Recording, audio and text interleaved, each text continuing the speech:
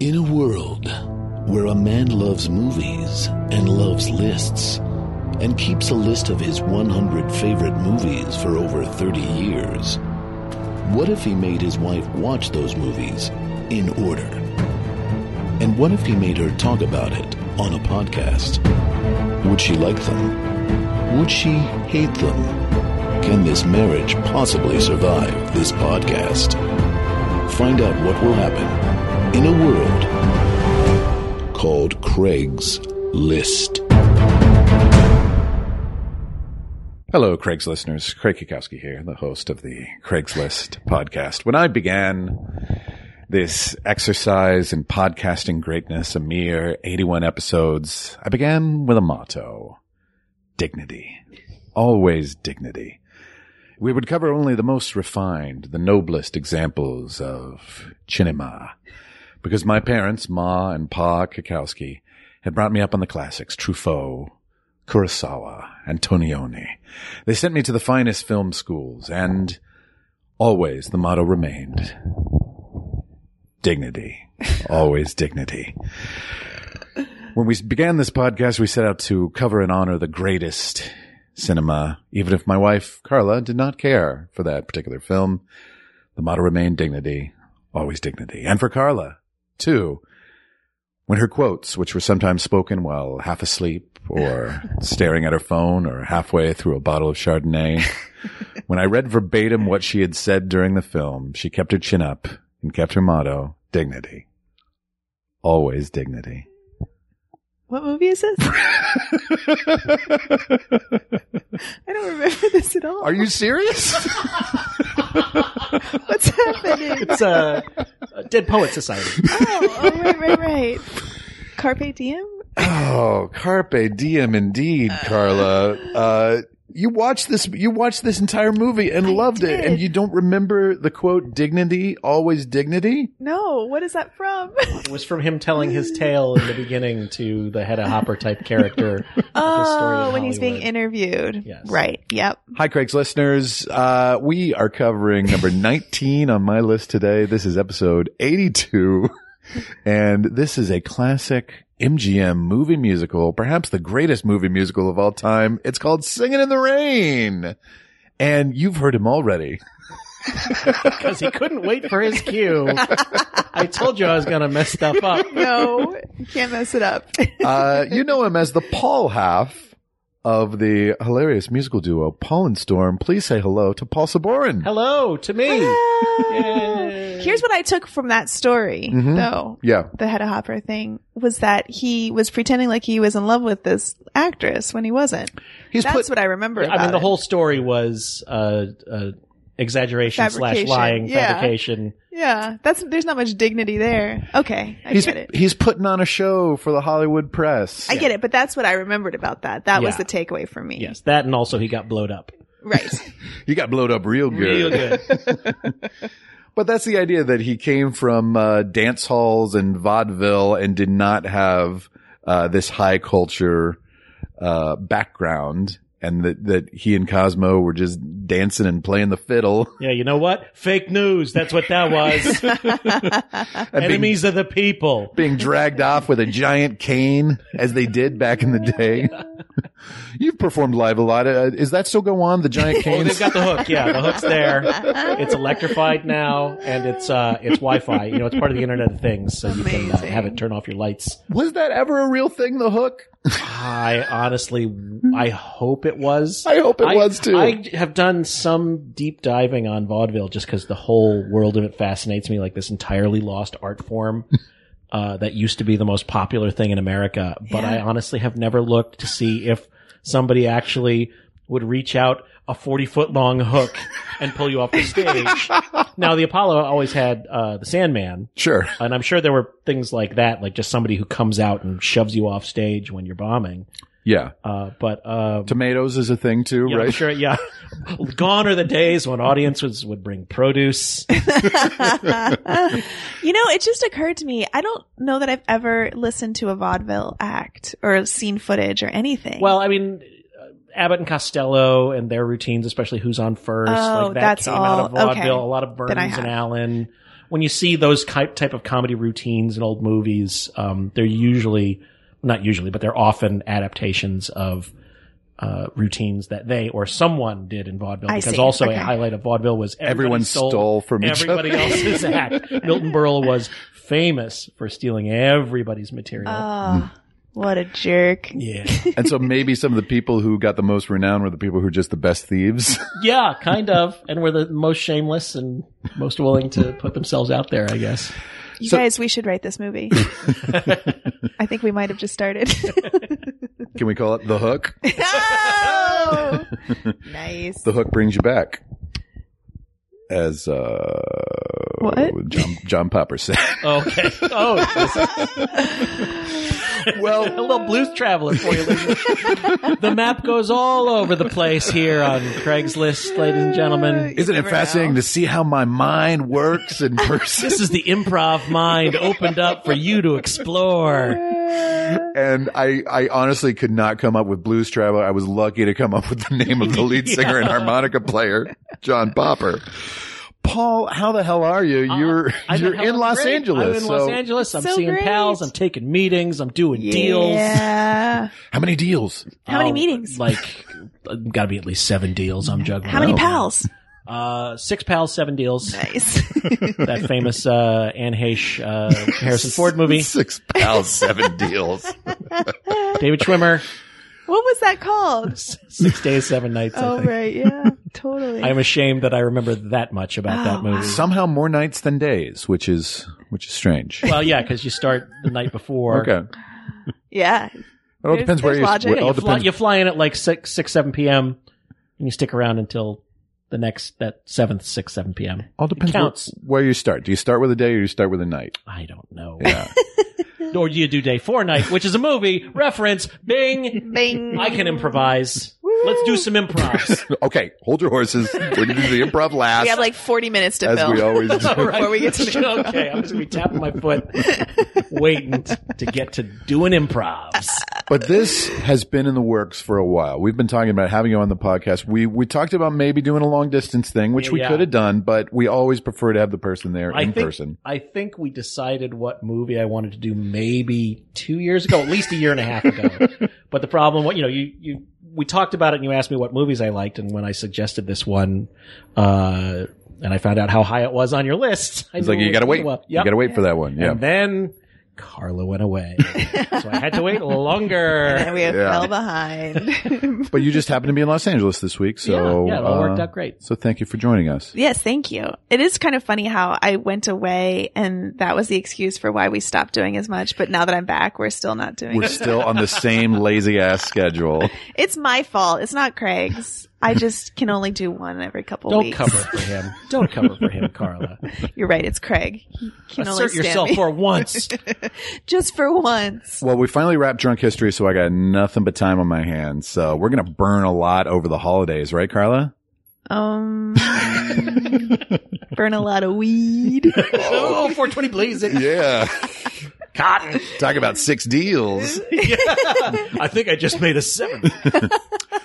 Well, I thought you'd be a good fit for this movie because you know music and you know funny. You're a song and dance man. I'm a song and dance. Triple threat? I've hoofed it on the Great White Way. No, I am also a huge musicals fan, and this is my favorite movie musical, and it is one of my favorite movies. I'd say it's probably, I don't keep obsessive lists.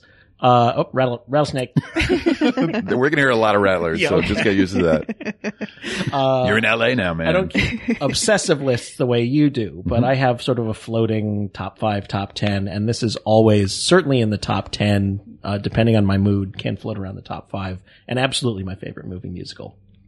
Very cool. Yeah, I think it is, AFI named it the number 1 movie musical of all time and the number 5 film on the AFI Top 100. It was nominated for only 2 Oscars. Yes, it was. Can you guess what they are, Carla? Best director? Nope. Best picture? Nope. Oh shit. Best actor? Nope. Keep just Best song? walking through. Best cinematography? Well, one of them Best was makeup. for movie scoring, I believe. Okay. But the other one was for Best Supporting Actress for Jean Hagen, who plays Lena Lamont. Oh, in this, she's great. And she didn't nominated. win, She huh? did not win. Who won? I don't have that at the top of my head. 52. Keep talking while It was 52. Barbara Stanwyck. This was the year of From Here to Eternity. Is that right? If it's From Here to Eternity, then it is Donna Reed won for playing a prostitute in From Here to Eternity. Are you right?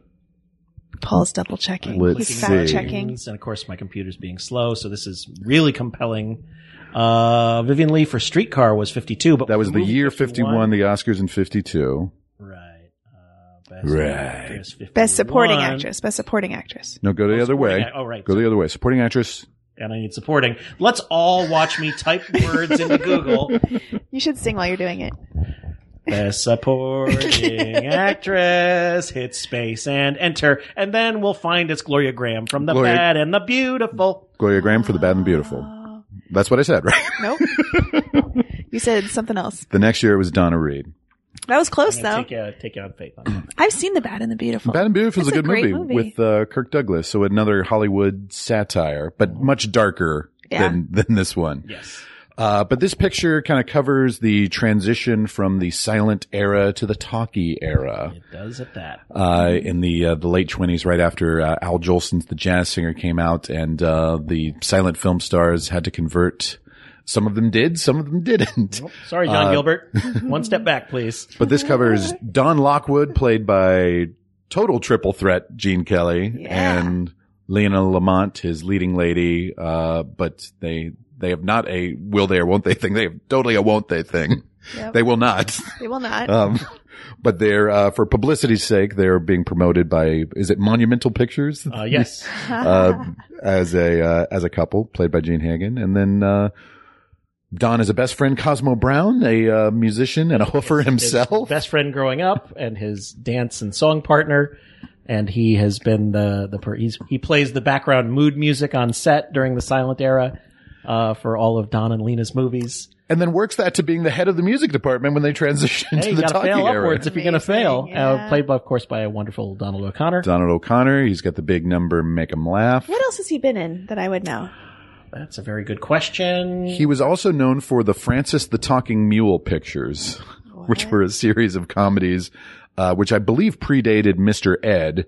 But Francis the Talking Mule I think you can guess what the premise was there.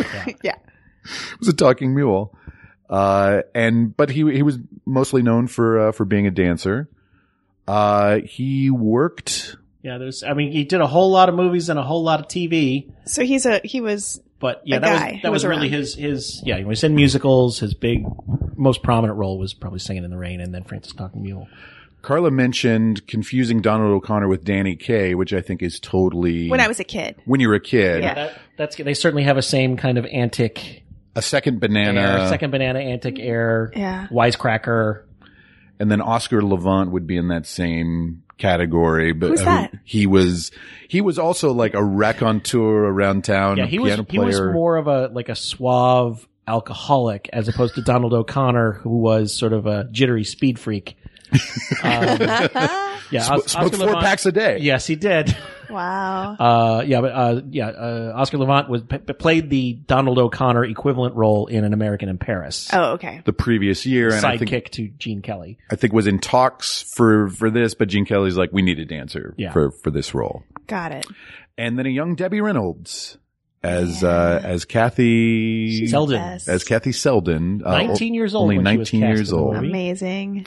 And had not any real background in dance. Her background was in gymnastics. Yeah. And I believe she had some dance because I don't think she could have done what she did in that movie without some sort of dance training, but it was really a fast forward boot camp, lead up to this movie for She her. did a podcast. I think it was with Alec Baldwin a few years ago, obviously before Debbie she Reynolds? passed. Yeah. He had a podcast on for a couple years. Yeah, and he yeah. would interview all these like older actresses like Elaine Stritch and stuff. And anyways, her stories of like how she was discovered and like it was she was like 15 or 16. She lived a really thorough show business life. Yeah.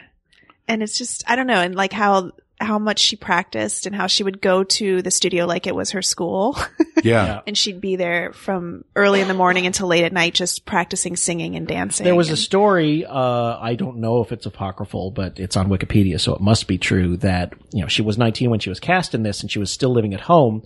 And to get to the studio every morning, she would take 3 buses and have to leave at 4 a.m. Oh my God. And sometimes she would just sleep at the studio rather than avoid all that extra travel time. That's crazy. And she grew up in Burbank or somewhere in the area. I think she was named Burbank. Miss Burbank. Yes, that's Yes. right. Yeah. But that must have been the time where the studios were recruiting girls out of beauty pageants. Right. You know, and then if they didn't have training in whatever, then they'd get them to training. They'd get them into refinement classes and, Elocution lessons. elocution lessons as depicted in this movie. For that mid-Atlantic accent. So what is your history with Singing in the Rain? Did you watch it as a kid? I think the first time I actually watched it, I worked in a video store back when video stores were I remember a them. thing. I worked in a video store. This is probably like 84 to 86, that range. And I had been a movie fan, but didn't have a ton of access to things, but I kind of accelerated my viewing during that time because I could get rentals for free.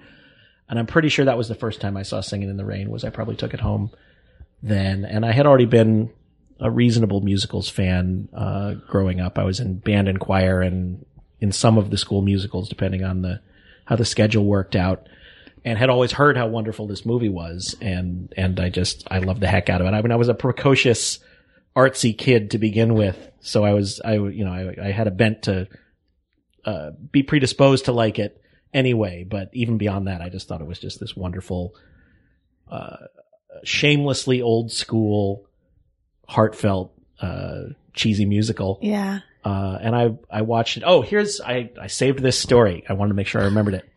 In college at Penn State, I had it was like an intro to film class that was held in this large auditorium, like a 1,000-seat auditorium, on Tuesdays and Thursdays. And on Tuesdays, we'd watch a movie, and on Thursdays, we'd talk about the movie and the era and whatever was going on that week. But anyone could come to the movies on Tuesdays. And it was, the gamut of the history of film. Singing in the Rain was the only movie that was completely packed. And it was the only movie to get a standing ovation at the end of it from 1,000 college students. And it genuinely gave me hope for my generation and the country that wow, people can still appreciate great, wonderful art unironically. And it was just great. The same theater I saw It's a Wonderful Life for the first time in a full movie theater. And that was the way to watch that movie for the first time that nobody gets anymore for the most part. It was a shame. But yeah, that was I have extra affection for Singing in the Rain because of that experience with it, I think. That's cool.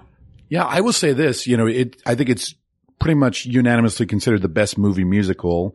It's not adapted from a Broadway show. It was written as an original work for the movie. So I think that makes it hold up in a different way, that you don't have to translate a stage production and find out whatever the cinematic equivalent of what you did on stage would be.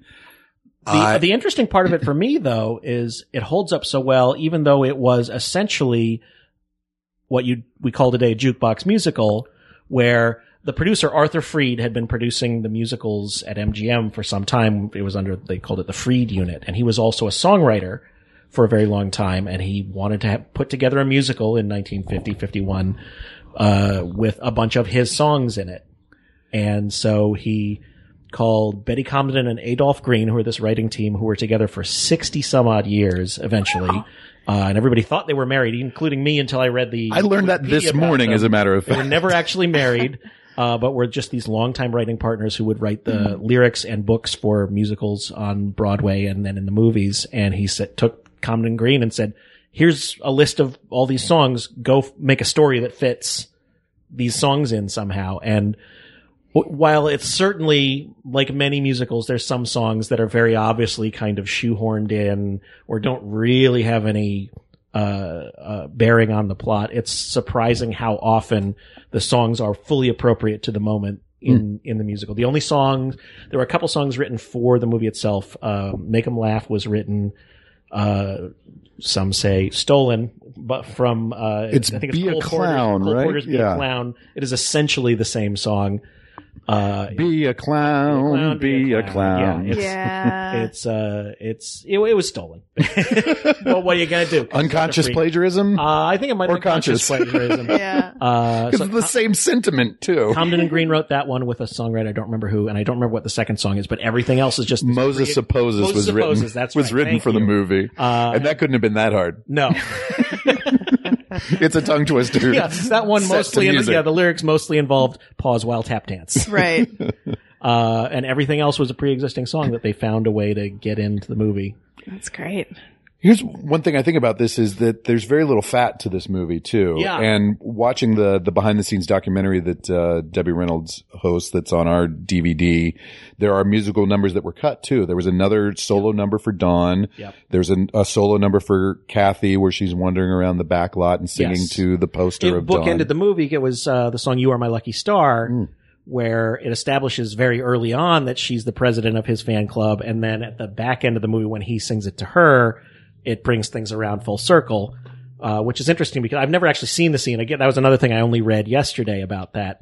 I think the movie works fine without it. I mean, I suppose it would be nice with it in there, but I think it works better almost that you don't realize how into Don Lockwood she actually is until later in the film. Yeah, I agree. I like that their first meeting, she's turned off by him, you know? Yeah. And Yeah.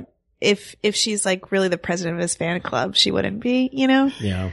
So I like that. I first saw this movie. Thanks for asking, Greg. I was about to get there. Never good at this host. When I was a kid, and I've seen it probably 6 or 7 times, I think.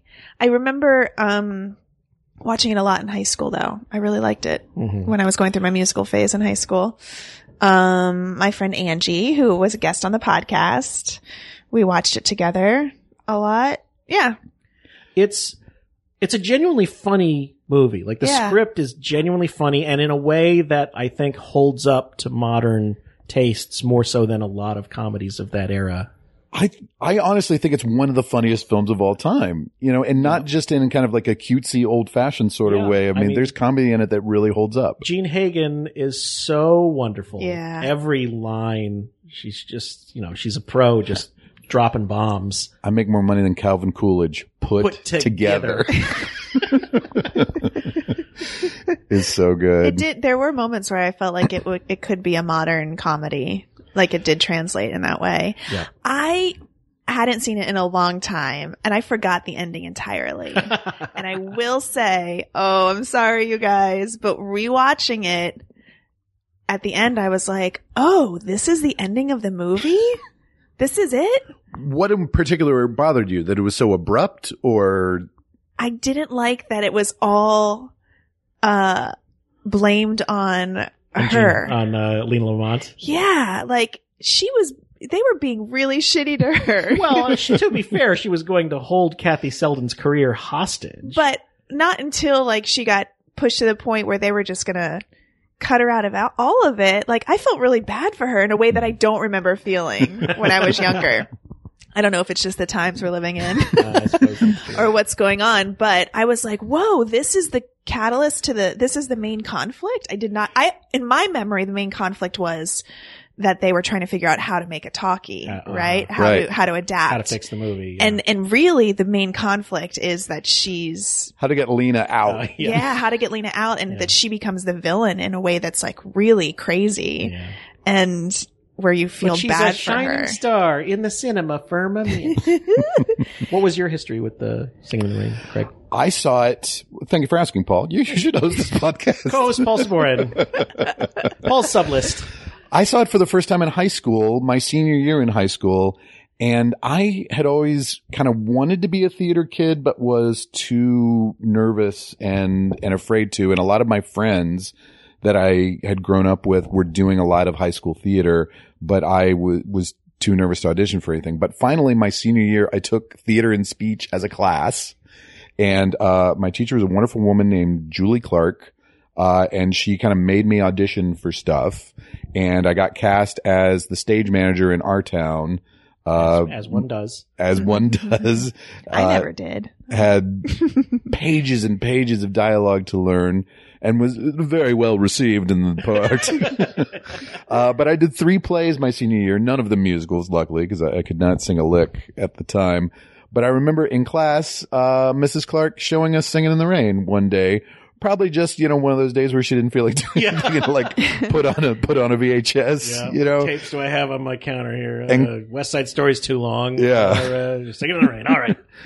And I think we watched it probably over 2 or 3 days. I don't know how long class was, 40 minutes or whatever. So you had to chop it up. But I remember loving it right away. And I think everybody in my class did too. I think, again, this is, something that holds up really well in any era for any age. Yeah. It plays well. I feel like everybody in the movie, A, has charisma for miles. Yeah.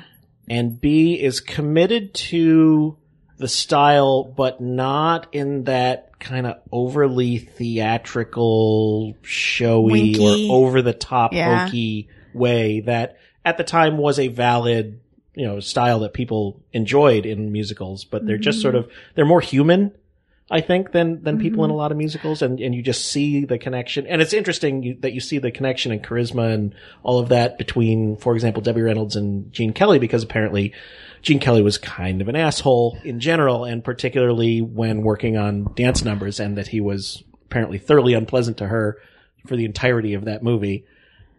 Because she was basically playing catch up to these 2 guys who've been dancing since, vaudeville. Yeah. He seems super charming. He does. Boy, that smile. He's so charismatic. That smile, and come on. Let's be honest. Dem glutes. Yeah. Dim glutes. Dem glutes. He did not skip Legs Day. Do you know who I played in Our Town, Craig? Who did you play in Our Town? Can you guess? Did you play one of the dead townspeople? I wish. I played Cy Crowell, the newspaper boy. Paper mister? Yeah. And a great example of gender blind casting. Exactly. Did you wear a newsboy cap? I sure did. Was it an all-girl production? Because you went to an all-girl school. It was not an all-girl production. That was just the right role for me, I guess. Super chipper. And how much did you make on your paper route during the course of the show? $15. Wow. What'll I buy first, Ma? To this day, Carla mostly typecast as Newsies. Yep. I wish it had gone that way for me. Every time Carla gets handed a coin, does she bite into it to see if it's real? Talking about Gene Kelly's body. Whoa. Transition. Let's go there. Yeah, let's do this. But this season on Drunk History, we had a makeup artist named Abby, and one day in the trailer, she was just going off on Gene Kelly and how hot he was and how much she loved his legs and everything. And she was like, "Man, what I wouldn't give for a picture of Gene Kelly in shorts." And I'm like, I don't know if any exists, but his legs must have been incredible. And all I did was, Paul's doing exactly what I did, which is Google Gene Kelly shorts, go to images, and there's tons of images in Gene Kelly, and mostly from the picture, The Pirate. Yeah. And I showed her that picture, and she's like, "Oh, Craig, you were my hero. How did you find this? How did you find this?" Google. Look at these. But Carla, take a look. Hams. Take a look at those juicy hams, Carla. I'm so my hips. We'll put this up on the site. Wow. What is that? That's him going the pirate. Up like a pirate. Rope. Interesting. The Pirate was a musical. Like he has a lot of makeup on. Just hanging out at the beach. Oh yeah. Fella, they knew how to dress back in the days. You guys, though, for real, he's very good looking. He's very good looking. I didn't remember him not being good looking, but watching this movie, I was like, oh wow, he's gorgeous. He's a well put together man. Yeah. Legitimately handsome, legitimately fit. In a way that Bing Crosby was not. Oh dear God. I think people even. Sure. I don't know. Yeah, I think Fred Astaire and Bing Crosby were in their own way attractive charming men, but sort of their era and of the sort of 40-something receding hairline, charming, sexy. Right. Kind of like Gene Kelly is just flat out sexy in that Cary Grant timeless like movie star. Movie star looks. Yep. And then incredibly charismatic and funny. And then pretty good as a dancer. Yeah. Too. Oh my God. Amazing. Yeah. But it felt like he kind of ushered in a new era of like more athletic Yeah, that dancing. was absolutely his, Fred Astaire was all about smoothness and every single move and line. Elegance. Clean and elegant. Fred Astaire, Gene Kelly was much more about sort of the athleticism, and because he had a jazz dance background, I believe was his sort of main concentration, which is, it's less about cleanliness and it's more about just expression and feeling and so impressive. Yeah. All the dancing in this movie. So no wonder he was so meticulous and demanding to get it right. Co-directed with Stanley Donen. I don't know if we'd mentioned Stanley Donen's What name else did he yet. direct? Well, he did a lot of movie musicals, Oh, okay. including On the Town, I believe, and The I Bandwagon. thought he was like a 70s director. He was as well. I'm trying to remember I'm bringing up his. Well, his non-musicals that are particularly good in the 60s, he did Charade with Audrey Hepburn and right. Cary Grant. Okay, and love Charade. also another movie I think you like, Two for the Road with Audrey Yep. Hepburn and Albert Finney. Yep, I love that movie. He also too. directed Blame It on Rio. What is that? That was a terrible kind of Sex romp. sex romp with Michael Caine. Michael Caine and Joseph Bologna. Yeah. And a young Demi Moore. It was in that, yes, it was in that era of like Blake Edwards 10 and Yeah. sort of like older men lusting after younger women Great. thing that the 70s It were was- so great at, except this was 1984. It was considered gross at the time, so you can imagine how well it holds up now. Yeah, it's still pretty awful. But I think that was his last picture for the movies, I think. For the Yeah. movies. For the movies. Out of movies. For the picture show. Oh, that's right. He directed Saturn III, which was a terrible sci-fi movie with Kirk Douglas and a robot. Farrah Fawcett. And Farrah Fawcett, yeah. Oh, wow. And then he also did Bedazzled, which is a classic comedy Yeah. with Dudley Moore and, Peter Cook. Yeah. I've seen that. And Raquel Welch, I think, right? I believe you're right. Yeah. Remade with Hugh Grant and Liz Hurley. And Liz Hurley. Liz Hurley and Not Brendan Hugh Fraser. Brendan Fraser. Yeah. Yes, America's Hugh Grant. America's Hugh Grant. All the quotes that people have about working with Gene Kelly are kind of, and you can tell from watching that documentary with Debbie Reynolds too, of it's kind of encoded, like respectful language of like, Yeah. Gene was very demanding. Yeah. Although, according to a couple of quotes I read after production, he was, if not remorseful, like he was self-aware of how trying he could be, and he said he was amazed that she was still speaking to him Wow. after that movie ended. I loved watching the behind the scenes with her because you could just tell how much she loved Hollywood and like how into it she was still. Yeah. And it was such, I mean, they're talking about the original heyday of Hollywood, making the movie during the true sort of golden era of the studio, or sort of on the, maybe on sort of starting on the decline of the studio system, but still well within that sort of MGM movie musical golden era.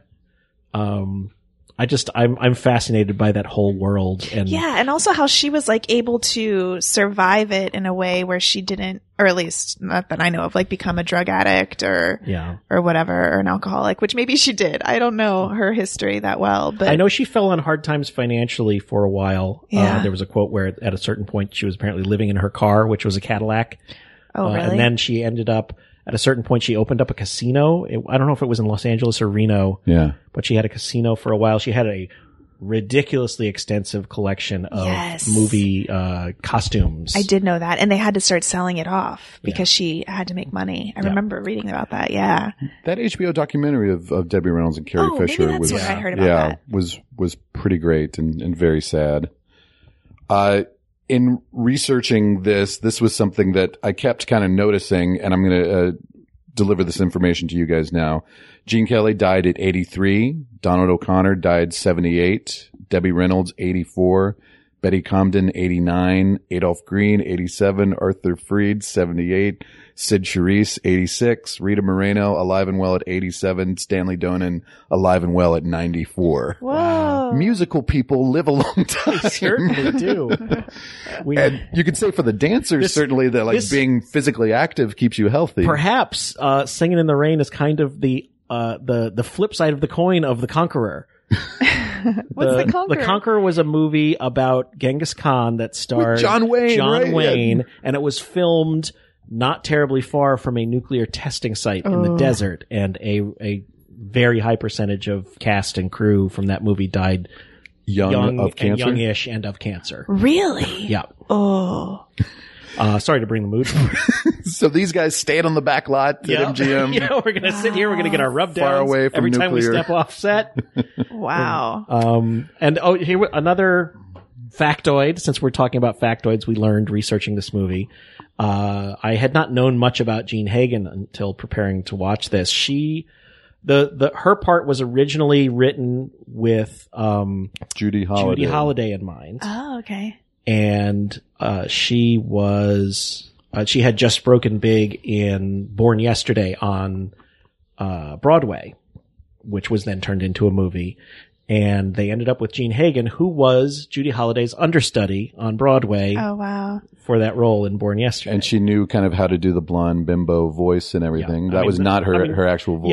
Her whole performance is basically that Judy Holliday-ish part from Isn't Born there a part where Yesterday. she's singing for real? Do you want to, do you know, I've known this factoid, but if you know it. I knew the factoid incorrectly and then learned it correctly. Yeah. in doing research on this movie. When Kathy Selden is supposedly re-recording her dialogue, that's actually Jean Hagen speaking that dialogue because she had a richer voice. There's a the vocalist, deep, rich voice. Yes. There's a different vocalist that is not Jean Hagen and is not Debbie Reynolds doing the singing overdubbing. Okay. But I don't remember. It was just it wasn't Marnie Nixon or whoever the sort of usual go-to person was. Kathy It was just Selden in real life. Yeah, some who never got credit. Yeah, some lady on the lot who didn't get credited until far later in Wikipedia. Yeah.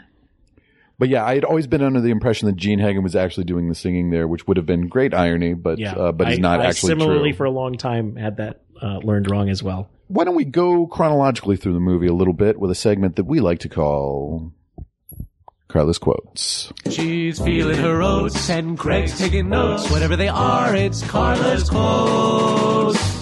One day you're gonna notes. Wherever they are, it's Carla's Quotes. Thank you, John Dinerstein. Yeah. For those crazy wacky chords. His podcast is great. Have you heard that one? I have heard it. Settling the Score? Yeah. Cross promotion. I wrote in my notes, Gene Kelly must have been a dick.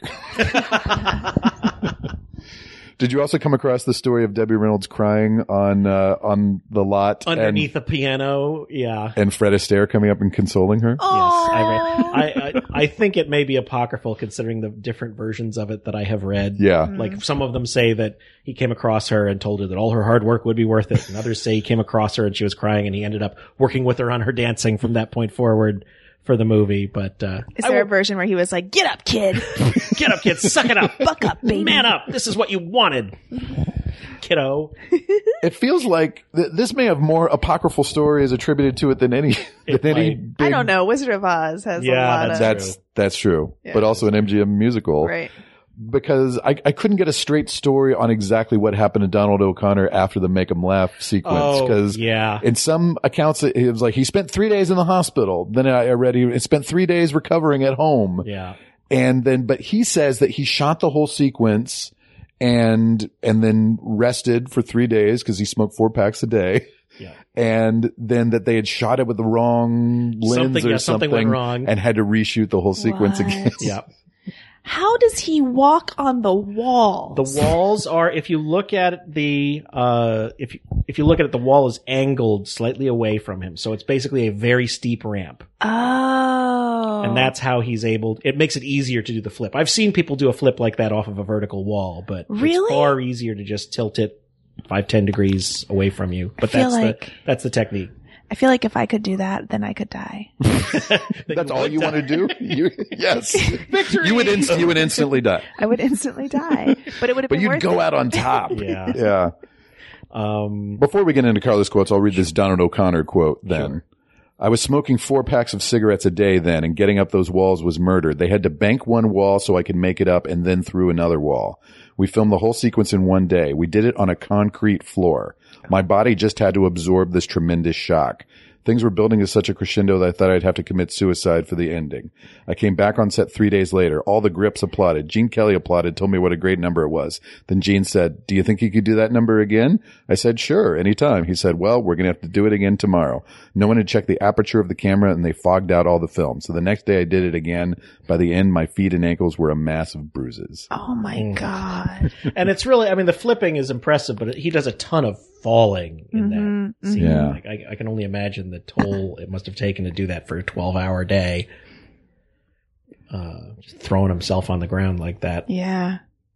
Also, he ended up married to that mannequin for 12 years after that. That is one of my favorite things when he's behind the couch, mannequin goes in the air and then you see his body go in the air. It's incredible. Well, that's one of those great Hollywood on-set romances. Yeah. Between him and the mannequin. Was the inspiration for the movie Mannequin. No, one of Carla's favorites. We're not doing that. Set in Philadelphia, hometown. Have a feeling it doesn't hold up. You're right. I did watch it. You don't think and the it's incredibly awful. broad gay caricature supporting character doesn't hold up to modern sensitivities? It's pretty rough, you guys. I did watch it not too long ago. Top of the movie, not really a Paul's quote, but one of my favorite moments of the whole movie is right there at the beginning, where cars are pulling up to the premiere screening. And the it girl Zelda, the sort of Clara Bow character of the movie, pops out. Yeah. The whole audience stands up, and then super close up, this one guy pops right into frame, just shouts, "Zelda! Oh, Zelda!" And I love that guy with a passion that knows no bounds. Do you think he got a SAG card for that? I hope so. He sure as hell did deserve it. I like to imagine he was like a set dresser or somebody that was just a big fan and had worked with Stanley Donen for a long time. Yeah. And he was finally going to get his moment. Let's throw him a line. Either that or he had some sort of like compromat on Gene Kelly. So it was like, I'm getting an extreme close up in the first minute of this movie, So good. or this 8mm film is getting sent to Hush Hush magazine. He really made a meal of it. He did. Oh my God. Like, you wonder if in the script there were like 12 exclamation points on the line. He just loses his nut. In case you don't remember, if you haven't seen the film in a while, it opens with Singing in the Rain. Yes. Which is kind of weird in a way. It's just like, here's the three stars marching with umbrellas and raincoats. Prologue for you. Yeah, a little prologue. I'm going to say something so nitpicky. It doesn't ruin my enjoyment of the film, but it is a little confusing where Gene Kelly starts singing in the Rain. So you think like, oh, it's a spontaneous song that he's making up in the moment. Mm-hmm. But then later on when they need to fill time or whatever, you know, Oh, that it's they're an like, existing standard that she yeah. calls for the band to play. Yeah. Let's do Singing in the Rain. And then they'd sing it. And it's like, wait a second. They're what? messing around with the reality. Yeah. It's That so is weird. nitpicky, but it's weird. It is weird. It's a little hinky, yeah. Yeah. That's one of those things of doing a jukebox musical, I guess. suppose. And some of the songs are organic in the moment, like literally it's somebody performing, and then some are more of the traditional musical Yeah. of when emotions get high, Yeah. you break out in song. There's like the Fit as a Fiddle thing where they're performing on stage, and then there's You Were Meant for Me where they're expressing their love through Yeah. a slowish dance. Or All I Do Is Dream of You is a bunch of chorus girls at Yeah, a party, you know, so like that makes sense there. Look at Frankie. She's so cute. Oh, she loves her daddy so much. So the Sorry, listeners. You know, just imagine a dog's doing something very cute. Yeah. Little chihuahua. So the beginning of the movie, they're at Grauman's Chinese, and it's a Hollywood premiere of a Lockwood and Lamont picture. There's publicity outside, kind of a Hedda Hopper figure interviewing him. That's where the dignity speech comes from. Carla on Don Lockwood, he's got so much makeup on. I don't remember saying that, but I believe you. I did notice for the first time that Gene Kelly does have a prominent scar on his face. yes. Oh, he does? Yeah, he's got sort of a little sort of hook-shaped, C-stick shaped scar on his cheek. Oh. And I wonder what that is from. Here's Carla on Gene Kelly. He's so talented. I think Also, you said several things along those lines. the costumes in this movie, like I'm not usually one to overly notice costumes unless they're Yeah. particularly ostentatious, but this movie, just top to bottom, amazing. Again, it walks that wonderful line of partly it's Hollywood glamour, partly it's heightened reality of a musical, and partly it's just fabulous costumes. His white overcoat combined with his incredibly white smile and white fedora that he's wearing in that first scene, he's just like popping off the screen. And Lena Lamont's wearing this green fur trimmed thing. It's incredible. But it's like a very light lime. And subtle because green. It's an old movie, I kind of forgot that like this was actually a throwback. It's a period piece for them. Yeah. So they do such a nice job of making it feel timeless, even though it is like the 20s or 30s, right? It was 25 years old for them. Yeah. So it'd be like us making a movie set in 93 today. It'd be like them trying Lots to of remake flannel. Singles. Yes, exactly. And you imagine as they're wandering around the set, they'd be looking at each other and be like, oh, that's so 20s. That's hilarious. Oh, look at that. That's so 20s. Yeah. It's crazy. Just as if I was dressed like Soundgarden. Please dress like Soundgarden. Oh, I love the phrase banana oil. Oh, yeah. That's a euphemism for bullshit. Yep. Oh, that's banana oil. After Don leaves the premiere, there's a thing of him trying to escape a group of fans, and then he finds himself into Kathy's car. But there's a really impressive stunt, which was done by Gene Kelly's stunt double of kind of jumping on top of the streetcar and then down into the car.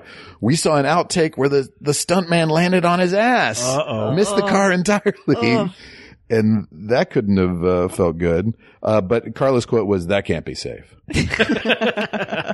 He hops in her car. Carla, best meet cute of all time. It is. It's a real good meet cute. It's like, I mean, it wouldn't work today, but it works so well in this movie. Well, then she hails down a police officer, right? And he's like, "Why? That's Don Lockwood." And he says, "You're a lucky little lady. Anything wrong?" And Carla said, "Yikes. Yeesh. Hashtag me too." She's like, "Help me. And immediately the cop's like, "Oh, you're with a movie star. You're fine." What could possibly go wrong? Right. There's a lot of lines in this movie that I either use in my not everyday life, but have used or wish I could use a lot more. And one of them that I've never had the opportunity to use because it is very, very niche usage, but to arrive somewhere where you're driving and I just want to sing a song, go, "Here we are, sunset in Camden." Yes. It's so funny. That's such a great moment. We both laughed at that. It was good. Why don't girls pop out of cakes anymore? Is that a Carla quote or are you just asking? Oh, that's a Craig quote. A Craig query. Yikes. A Craig query. Quick query. Why don't girls pop out of cakes no more? Oh, shucks, mister. Carla and Gene Kelly. He's so handsome. This is going to be a recurring thing. I was really into Gene Kelly. Pretty handsome. Yeah. I love that one racy joke of when he's stuck backstage with the chorus girls and he's trying to get through, and the lady says, "Anything I can do?" kind of suggestively, and he says, "Sorry, I don't have time to find out." Yes. That was one moment where I was like, that's a really funny joke that would totally work nowadays too. It's a good joke. Also, it's a tiny little thing, but as he's running through that room and he's saying, "Sorry, I don't have time to find out," and he heads for the extra door, and just as he's going out that door, he does one last little take back. Just like me. Nope. Here's Carla on Donald O'Connor during the Make 'em Laugh sequence. This is in reaction to me watching the sequence. He's making you laugh. So mission accomplished. Yeah, that's job number one. It works. It really is a remarkable number. I mean, they just they threw in every trick he knew how to do from his hoof and vaudeville days, and I mean, he's so charming. Yeah. I love him in this movie. I wish he had more roles like this that we were more familiar with, but I just love it. And he's a great, he's just different enough from Gene Kelly that they complement each other and they work really well together. Yeah. It's a good pairing. I agree. And I think this movie has very little fat in it too. Yeah, it's really clipped. Goes along at a head. It's about an hour 42, and especially knowing that once you get into the 60s, and they were doing a lot of Broadway adaptations, that movie musicals were getting into the three and a half hour, phase. Yeah. To see and to know that they had the wherewithal to cut some of those sequences to tighten up the movie. Yeah, I think it's very tight. After the party sequence and the Coconut Grove girls and Kathy goes away after the cake thing, and you see him trying to chase after her and he stops and he just sort of starts to saunter slowly. There's a whole musical number there that was cut of him singing a reprise of All I Do Is Dream of You. Yeah. As he sort of walks home. You understand why it was cut. But it would be interesting to see that scene. I don't, from what I read, I don't think the footage exists anymore of that, but you know, I love sort of thinking about the editing process. Young Frankenstein, for example, not to jump to a completely different movie, but they have a number of deleted scenes from Young Frankenstein on the DVD, and you watch them and it absolutely makes sense why they should have cut them. And it made it for a better movie. And you wonder if it would have been as successful as it was with just these little 2-minute scenes that just aren't quite as funny or don't move the story along or whatever. And I love sort of analyzing that process when you get access to those kinds of. Our neighbor, we won't say his name just in case. He works at MGM, or now whatever MGM is, which Sony. He works in the film restoration, like whatever archive department. It's his job to like go find movies, and they lose movies all the time. Sure, there are reels like all over the world just sitting in warehouses. I mean, it's to hear him talk about it, it's very upsetting because it's like they just did not do a good job of archiving anything. Yeah, and they'll randomly like accidentally find, like they found a reel of Blue Velvet. That they had been looking for years, just sitting and in they some had closet. the ear was in one of the ears, I'm sure. Oh, yeah. Was in the box with it. Almost like it was a joke. That David Lynch left the ear behind. Yeah. Well, hopefully they'll re-edit that footage and get you to watch the movie again and maybe look at it in a whole new light. I will never watch that movie again. It was worth a shot, Craig. Never. But yeah, so it's just like to hear that they lost, you know, some of those original, what are they called? Yeah. Outtakes or whatever. Yeah. It's like, they didn't care. They didn't give a shit. Yeah, there's some ungodly percentage of like movies before 1920. I don't even want to quote the number, but it's low, whether it's 10% or 2%, whatever it is, of like all the movies that were made. We only have 10%. Archives of, it can't be more than 10%. Ugh. And it's probably less. I mean, everything was on nitrate and it was flammable. And Right. And it degraded rapidly. Yeah. I think it's when you get into the transition into the talkie era that some of the best comedy in the movie happens. And it's like classic comedic heightening, especially that scene where they're trying to just record that scene with Lena and they're trying every method to put the mic in the right place. Yeah. It's so funny. It's comedic heightening that really holds up now. That like the timing on that I would put up against any scene. And I love the director. I don't know who the actor is, but with the clenched teeth. Douglas Fowley was his name, and I was going to say I have in my notes his exasperation take, especially at the end of that scene. Like he just does the full on, grabs his head, and all it was missing was a dong. Yeah. But yeah, he just really amping up the tension and the comedy tension in the scene. He's great. He's really and good. I love, what's his name? The guy who plays RF? Yes. Millard Mitchell. Is the studio head. He's the one nice studio head in movie history. I was going to say, it felt, I mean, I liked his character, but that did not feel real. But I kind of also love, like, he's not the greatest actor in the world. Yeah. But somehow it works for him. He actually feels more real to me. He feels like a guy that they just sort of pulled in from an office. He's kind of stiff. Oh my God, Edward G. Robinson had to cancel for our movie. Would you please come play this? Right. You're an exec. Just, read these lines. You're tall. You seem like you have status You're in gray. real life. You're wearing a suit. Yeah. He does get one of the more subtle jokes though when they have the whole 20-minute long Broadway melody sequence, and the whole thing is kind of like their pitch of like, okay, we just got to shoot this one more thing. It's going to go like this. We see the whole thing, and then we cut back to the studio exec. He's like, I don't know, I'd have to see it on camera. Hey Joe, bring me a tarantula is another good one. Yeah. And of course, all the elocution lessons with So great. That's one, like, in our I house. can't stand him. In our house, like, I can't stand him. We use that a lot. Can't. Oh, and then one more before that, I had a note, Paul's quote.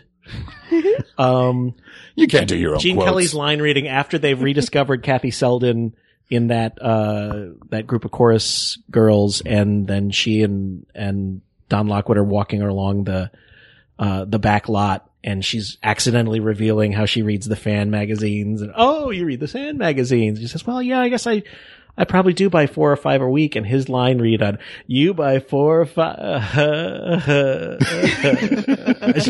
Something about that laugh lives, I will never get out of my head. I just Yeah.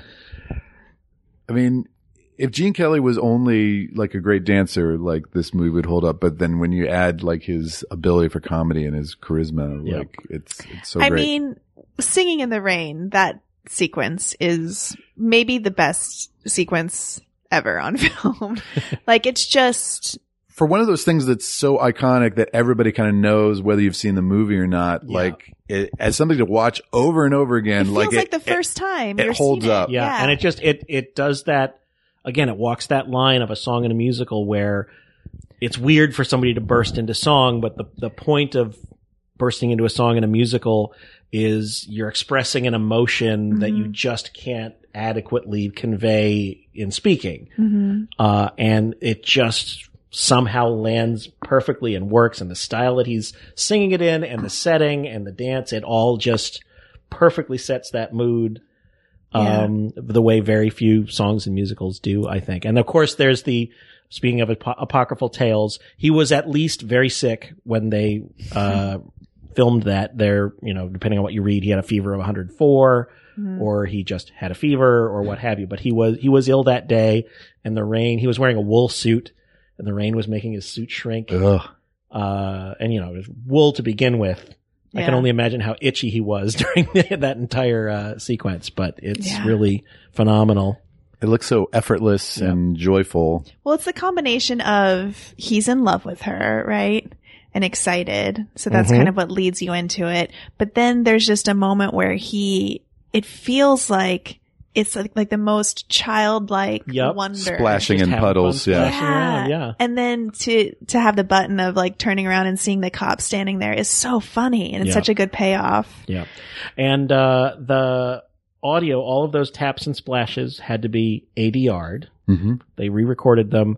Speaking of people who don't get credit, I don't have their names in front of me, but I remember reading last night he had 2 assistant choreographers, 2 women on that movie who generally Gwen Verdon was one of them. But yes, Gwen Verdon was one, and Oh, somebody wow. else, and they re-recorded many of the taps for the entire movie, including that whole sequence. And apparently they were standing in like a bucket full of water they were experimenting, wow. trying to find the right degree of splash for Oh my depending on gosh. the when he's, stomping in a puddle versus just tapping on a wet pavement. Speaking of lost arts, Yeah. the art of ADR, ADR and taps. tap dancing. Is that considered Foley or no? Yeah, I would I imagine. guess, yeah. Yeah. At some point you asked me about the difference in age between Gene Kelly and Debbie Reynolds, and I said he was 40 and she was 20, and you said scandalous. He doesn't look 40 though. He doesn't. Which is unusual in these old movies. Usually it's like he looks 50 and he's actually 35 in real life. Yeah. In Cary this Grant one- being older than the actress who played his mother in North by Northwest. Right. Another quote that rolls around in our house a lot. Oh, Pierre, you shouldn't have come. Yes. No. Oh God, just every line Gene Higgins says in that movie, Yeah, it it's just has a amazing. little relish on it. And So good. Now your mother used to wake you up by singing good morning, Yeah. right? Does that mean that you don't care to watch that sequence? No, I or? like it. It drove me crazy when I was a kid, but it is kind of sweet. But it's also like not what that song means at all. Like she's not really trying to wake people up by saying that. No. They're talking about staying up all night or whatever. So it's out of context. It's out of context, but it's sweet. Nice job, Mom. So they have this disastrous preview screening for The Dueling Cavalier, which is their first talking picture, and then they decide to turn it into a musical. And so Cosmo and Kathy and Dawn have this brainstorming session where they're going to turn it into where they invent overdubbing. They invent overdubbing Right. in one night. And then Carla said, I love that the star of the movie gets to decide this. Like they haven't contacted the director, the producers, the He's studio like, here's how we're gonna fix in any it. way. When I was a little girl, I thought this guy and Danny Kaye were the same guy. That's what you said about Donald O'Connor. And then, so they have this, they do the good morning, and they all kind of like collapse on a couch laughing together. And Carla said, let's have a threesome. It might have happened. Sure. Carla also threw in a poor Lena. I did feel bad for her. I really did. Well, to be fair, she did reject Don Lockwood's advances way back at the beginning of the movie. Therefore, she must pay. That's right. Okay. Rules of being a lady in a movie. At the beginning of the Singing in the Rain dance sequence, he said goodnight to Kathy and kissed her goodnight, and then he's got a cab there and he waves the cab away. And Carla said, we just wanted you to watch us kiss. Now you can go. Go tell all your cabbie friends. And then here's Carla's punctuation to the Singing in the Rain sequence. Could you be more charming?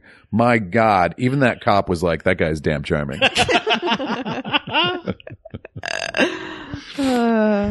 It's those bleached white teeth, I'm telling you. Man, it's so good. They beam. They do. So, the whole, the montage of the early days of movie musicals is really fantastic too. It doesn't really involve the leads from the movie, but it's kind of a fun montage sequence. Including that silly fashion sequence, which I have seen in numerous, like just old movies on TCM. There was, I think it's in The Women, is it? Yeah. Where just in the middle of The Women, Yep. which is a black and white wonderful movie starring every female in Hollywood of the era, it stops cold for like a 7-minute fashion show. Right. Of like Edith Head outfits or whatever. It's that strange. in Technicolor, or not Technicolor, but it switches to color just for this sequence, then goes back to the rest of the movie. That must have just been a trope at the time I think or so. something. I mean, like it was sort of like 3D, they're trying things out. And maybe like the fashion houses like had a hand in it too, or Right. something Who to knows? sell clothes or whatever. But the Broadway melody sequence or Broadway rhythm, they're pretty much trying to top the Dream Ballet from American in Paris, which they had done the previous year. Right. And it's kind of getting shoehorned into the Dancing Cavalier movie. Yeah. And Carla said, how does this number fit into that movie though? It doesn't. And they kind of explained that if like he's a hoofer trying to get a job, he like a sandbag hits him on the head. And the rest of the movie is the Dancing Cavalier. And then the rest of the movie is in the French Revolution or something. Yeah. But like then a- we see the end of the Dancing Cavalier, and it doesn't end with the dancer it doesn't waking back frame. up in present day. The frame doesn't have all four sides. Okay, speaking of sexy, can we talk about Sid Charisse in this movie? She's pretty sexy. She's pretty damn sexy. Yeah, these movies, like these types of musicals from this era, have these weird, like, dance sequences that have nothing to do with the plot, where they'll introduce a woman or somebody who's like a brand new character. And it's beautiful to watch. It's totally fun to watch, but it does kind of take me out of the story. Yeah. I just have to say it, guys. I'm sorry. Well, hey, you know what? You do you, Carla. You noticed at one point during that Sid Charisse and Gene Kelly number a weird cut. Yeah. And apparently there was something where she's kind of wrapped around him that the Legion of Decency objected to, and they had to cut out a few frames of the movie, and you can really tell that it's an awkward cut in what is such like a well put together movie, so it really kind of jumps out. Yeah. I mean, I can see why this style of movie became unpopular or started losing its popularity because it's so, it's magical, but it's so unrealistic. And then when you think about the 70s or the late 60s and the style of film from then, like and the swing to more realism. Yeah, there's just no way those two things can exist, I guess, in that way. Your quote was, these old movies always have these musical numbers that have nothing to do with the rest of the movie. So what I just said, but much more succinct. In the moment, you're more succinct. Yeah. But that flowing veil sequence is so cool. It is, but like, I just want to, I honestly, and I remember thinking this when I was a kid too, like, why isn't Debbie Reynolds doing this? I know because she wasn't as good of a dancer. Yeah. But like when you're in this love story to then watch him basically have sex through dance with this other woman, it's weird. That was actually, my understanding of it, and which could be incomplete, is Oklahoma was the first musical to introduce that concept where near the end of the first act, things switch to a sort of dream ballet where two dancers who are not the male and female leads kind of act out the situation and people's yearning and stuff in this sort of sequence that, you know, the lead female part is taking a quick nap or something. Right. Is how it works in the show. But Oklahoma was such a hit, such a gargantuan hit on Broadway that I think my understanding is that sort of people jumped onto that bandwagon of, what people want in their musicals these days is a ballet, a dream ballet, some sort of dance interpretive, non sequitur-ish. And this was like when like Balanchine was big and like ballet and everything. And it actually might have been like really avant-garde and cutting edge, for the time in a way. I mean, it's definitely impressive. Yep. I think also like some of those crane shots and the Stanley Donen really has a great sense of like where to place the camera to, and there's some really exciting camera moves as well. And at the end, so did you say everything you wanted to say about that ending? Yeah. I mean, I think I got it across. Yeah. It was disappointing on the rewatch. So Lena's out. Kathy's in. Now Kathy is the big star for Monumental Pictures, which is making musicals now. Yep. And then you see a giant poster. They've made a movie called Singin' in the Rain. And Carla said, whoa, meta. And then it's not a great ending. Final quote from Carla. I'm sorry. It does wrap up a little neatly, a little quick, but it's a musical. I know. I still really love it, but it's interesting to me that I did not remember how it ended, which means that I probably didn't like how it ended before either. You didn't want to see how they wrapped up with Zelda's kid sister. Right. Zelda, part played by Rita Moreno. Rita Moreno, yeah. The character talked about way more than seen. It feels like they're constantly referencing Zelda. Yeah. Well, she was supposed to have had a song, right? Yeah, I think so. Cut? Yeah. Yeah. Poor Lena. I hope that she found a way She should not have out. threatened to sue. Yeah, maybe. And Jean Hagen, the one star of the movie who died young. I think she was 52 when she died. Paul, is this a movie for you? This is a solid A movie for me. I will be honest, it is not an A+ because I feel personally watching it sags a little in the "You Were Meant for Me" number, and as much as I like the Broadway melody dance number, by the time you get to the floating veil section, I'm kind of waiting for it to end. Yeah. I agree. Well, what is your favorite movie of all time? That switches around too. It's usually either Young Frankenstein or Blazing Saddles. Usually, Young Frankenstein is the better movie. I've had this fight with previous Craigslist guest Travis McElroy. Okay. Blazing Saddles. Who is a self-proclaimed expert on Mel Brooks films. Oh yeah, absolutely. We got this with Travis doing the entire oeuvre of Mel Brooks is really great. I've listened to it. Blazing Saddles is the funnier movie. Young Frankenstein is the better movie. I agree. But it's usually either Young Frankenstein, Seven Samurai often occupies a top spot for me. Seven Samurai I love because there's an entire movie before you get to the action movie. Like it's literally an hour and a half before you get to the supposed action of this action movie. You care about the characters first. Exactly. You care a lot about the characters. Then they fight. Yes, and then everybody fights and a bunch of people die. Yeah. Spoiler alert. Also, as far as, it's not a musical, but as far as show business movies, my favorite movie about show business, it used to be All That Jazz for a long time. Even though there's only so much of sort of nihilistic Fosse that I can take, as much as I love Cabaret and All That Jazz. He's a downer. Yep. But Mike Leigh's Topsy Turvy, I think is the best movie made about show business and performing, and about the collaborative process. I need to watch that again. I saw that when I was like 19 or 20 when it first came out. You need to be and older and patient. Yeah. It's the Gilbert and Sullivan movie. Yeah. I bet I would really like it now. But it's specifically about making the Mikado, It's right? about the making of the Mikado.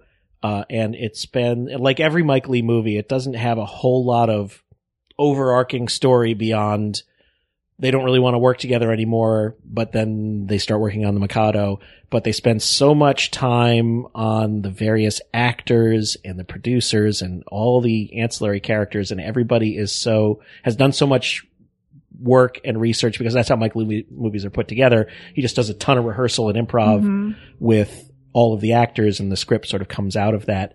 And everybody's been so specific, and just these well-rounded, lived-in characters that I love spending the 2 hours in that movie every time I sit down and watch it. Not to mention, it's just gorgeous. Yeah. Carlo, you want to give Singing in the Rain a letter grade? This is tough. Because the actual Singing in the Rain number is one of my favorite things I've ever seen. So A+ on that. So A+ on that. And I'm going to go for a B+ on the movie overall. B+ overall. I'm willing to give it an A-. If it does a little extra credit. Because I love Gene Kelly so much. Yes, Gene Kelly's glutes each get an A-. But he's dead. He doesn't care. Yeah. Yeah. I'm going to live between an A- and a B+. Okay, so you're right on that cusp. Yeah. Okay. All right. Yeah. That's where it is. It's weird because I just gave Goodfellas an A-, I think. Yeah, you did. But everything's on a curve for you, right? Yeah. Well, and how could you possibly even compare Singing in the Rain to Goodfellas? Right. But from top to bottom, Goodfellas is like a good movie.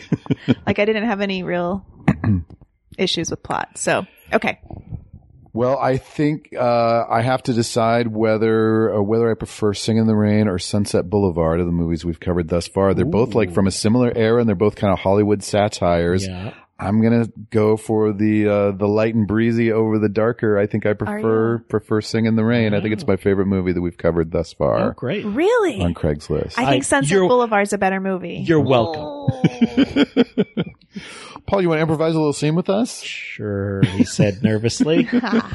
Well, this maybe goes back to Carla's threesome quote, but I'm just wondering, as close and Dawn and Cosmo are, and Cosmo always hanging around, being a joker. Dawn is now entering this relationship with Kathy. Cosmo's always going to be hanging around. There's got to be a point where Cosmo's presence becomes a little tiresome. So, would you like to play Cosmo? Sure. In this? Kathy, great job. And you're really coming in on your own as a dancer. Well, thanks, Don. I mean, yesterday you were screaming at me. My feet were bleeding and you were cursing. So I really appreciate Was the I? positive Well, we reinforcement. got the shot. I could be wrong in my memory. I'm often wrong. Yes, you are. I love you, Don. I love you, Kathy. Hey, everybody. Great shot. You want to make some sandwiches? I got some bologna right over here. Honka, honka, honka. Hey, Cos. Great to see you, pal. You're Oh, sure. Great to be here. Boy, You're such a two clown. kids. Oh, well, I do what I do. You two kids, you just look great together. We're going to be best pals forever, aren't we? Yeah. Yeah. Y'all want to go see a movie? Actually, Don and I were just about to kiss. We were. Oh, well, don't just let me about- stop you. Hold on, let me get the right angle. You look beautiful. Thank you. This is awkward. Cosmo, can you get out of here? Kiss her on the ear. It'll be Okay. funnier that way. Okay, this is. I'm not trying to be funny, Cosmo. I'm feel But you got to make them laugh. not always. Really? Pagliacci? Really? Get off the ceiling, Cosmo. Get off the ceiling. can't help How it. I does just he ended up do here. that? Hey, what's going on around here, anyways? Lena, what are you doing here? You were fired from Monumental. We got you out of here. John, I came back for you because we're supposed to be together. Lena, you got a snowball's chance in Hades with him. Who are you, anyways? I'm the musician. You know me. I'm the yuck sidekick. I'm asexual, apparently.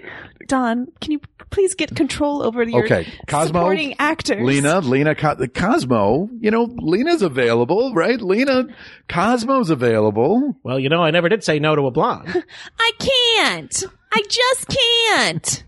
Oh, that hurts my ears. What? It's piercing, isn't it? That is very piercing. Don, I love you. We're meant to be together. Don, I really wish you would just get control of your... Kathy, I'm so sorry. Boy, I wish I had your problems, Don. Cosmo, get the fuck out of here. Cosmo, get off of my dress. You're standing on my dress. I wish I were standing under your dress. Oh, jeez. He's got a Ooga. clip for every occasion. I'm not a happy man. I'll be in my trailer crying. Don, Touch I my love glutes. Touch my glutes. I can't touch your glutes in public. I touch his glutes all the time.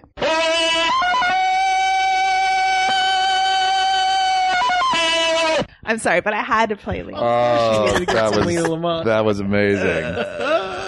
Paul, what a delight. Thank you for joining It's us. such a pleasure to finally be here. Yay. Live up I am a to long-time the hype in our minds Long-time of listener. planning this 2 years ago. You are one of the That's few so nice. podcasts that I have on automatic download. Thank you, that's Paul. nice. I'll try to do better now that I know that. Carla, you're the reason I keep listening. Craig's the reason I started. You're the reason I keep listening. That's nice to hear. This episode's going to drop January 8th. Is there anything that you'd like to promote? Oh, let's see. Where can people find you online People as can well? find me as part of my comedy music duo, Paul and Storm, at Paul and Storm at the various social medias. You can find our website at paulandstorm.com, but we never really do anything with that website because websites are useless anymore. Hey, been there, done that, man. We help run... we're a couple of the founders of an annual event cruise called Joko Cruise, on which Craig and Carla have been guest performers in the It's past. so fun. Everybody get your tickets. 2019 cruise is sold out, but as of the time this airs, the 2020 cruise is open for sale. Yeah. It is selling very, very well. So either there will be tickets left, in which case you should go buy them, or there are tickets not left, which makes me a happy man. Yeah. So that's happening we're going to be in San Francisco Sketchfest. Oh, yeah? We have shows on the Thursday. I don't know the specific It's like dates. the Whatever that 18th. week, 18th, 19th, 20th, whatever that weekend is. We have a show called Worst First Chapter, where we have people write intentionally terrible first chapters I to love it. non-existent awful books. Worst First Chapter Sci-Fi Edition is happening on Thursday. Friday we have a fake TED Talk show. Amazing. Then Saturday afternoon we have a proper Worst First Chapter, and then Saturday evening we have a show, Jonathan Colton and Paul and Storm and Friends, which will just be sort of music and variety Very show. cool. So that's all happening. We write on Mystery Science Theater 3000. We wrote on the past 2 seasons, did all the music for this current season, season 12, which is on Netflix right now. And that's kind of where we're at. So not a lot going on. Yeah, keep busy. Keep a little busy. Yeah, Carla and I will be at SF Sketchfest as well. If you're an improviser in the Bay Area, we're offering a workshop called How to Improvise Like a Married Couple. And you're going to get so much loving in that workshop. Oh, whoa, hey. Define your positive reinforcement. term. Yeah. Positive reinforcement. And we'll also be performing at a show called The Speakeasy with Paul F. Tompkins and John Hodgman. And I'm also going to be doing the Work Juice improv show. So please come to SF Sketchfest. There's nothing but great, funny stuff up there. My favorite weekend one of my favorite weekends of the year. So fun. I can't wait to party with you. Yeah, we're going to go do all the wasted. fun. Yeah, we're going to blaze it. Yeah. Going to weed a smoke. So, Carla, for the next episode, we're moving on to number 18 on my list. This is the Best Picture winner of 1960. For a long time, it was the last black and white movie that won the Best Picture Oscar, and it was directed by Billy Wilder. It stars as Cece Baxter, Jack Lemmon, along with Shirley MacLaine and Fred McMurray. The movie is called The Apartment. Oh, wait, I want to do that one. Can we change? Can I switch real quick? Yeah, should we just scrap this one? And, Yeah, just out here. yeah. Delete buttons here somewhere. Cool. All right. Thanks, Craig listeners. We'll see you then. Bye. The list is an absolute good. The list is life.